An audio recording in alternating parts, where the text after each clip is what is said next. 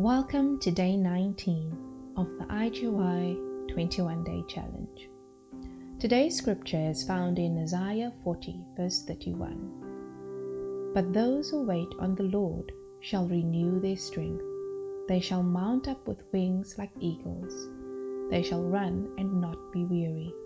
They shall walk and not faint. I know some women who have no patience at all. And so waiting on the Lord to do His thing seems like forever. But yet, sometimes this is exactly what God requires from us, to wait. But why, Lord? Why? Why not do it now? Think about it this way. If God has to answer all our prayers instantly, would we truly be ready for it? Would we appreciate it and take care of it as we should? Or would it be a wasted effort?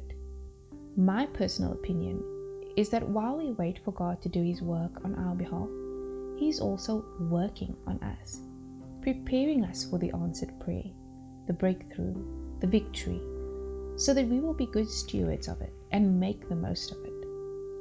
You may be waiting for a while for God to do something for you. You may have grown impatient and doubtful of it ever happening, but don't give up. I want you to shift your focus today to yourself. Is there any work that still needs to be done in me, Lord? If so, do it now. Say this prayer with me.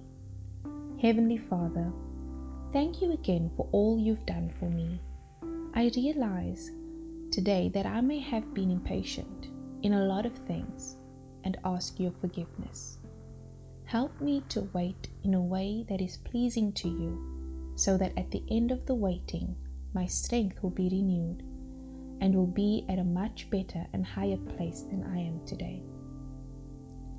Reveal what it is you want to do in me in my waiting period. Show me what I need to work on or deal with during this time. And may I allow you to do what is needed.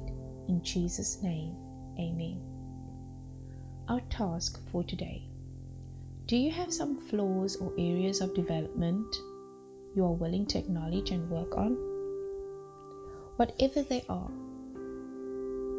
write them down.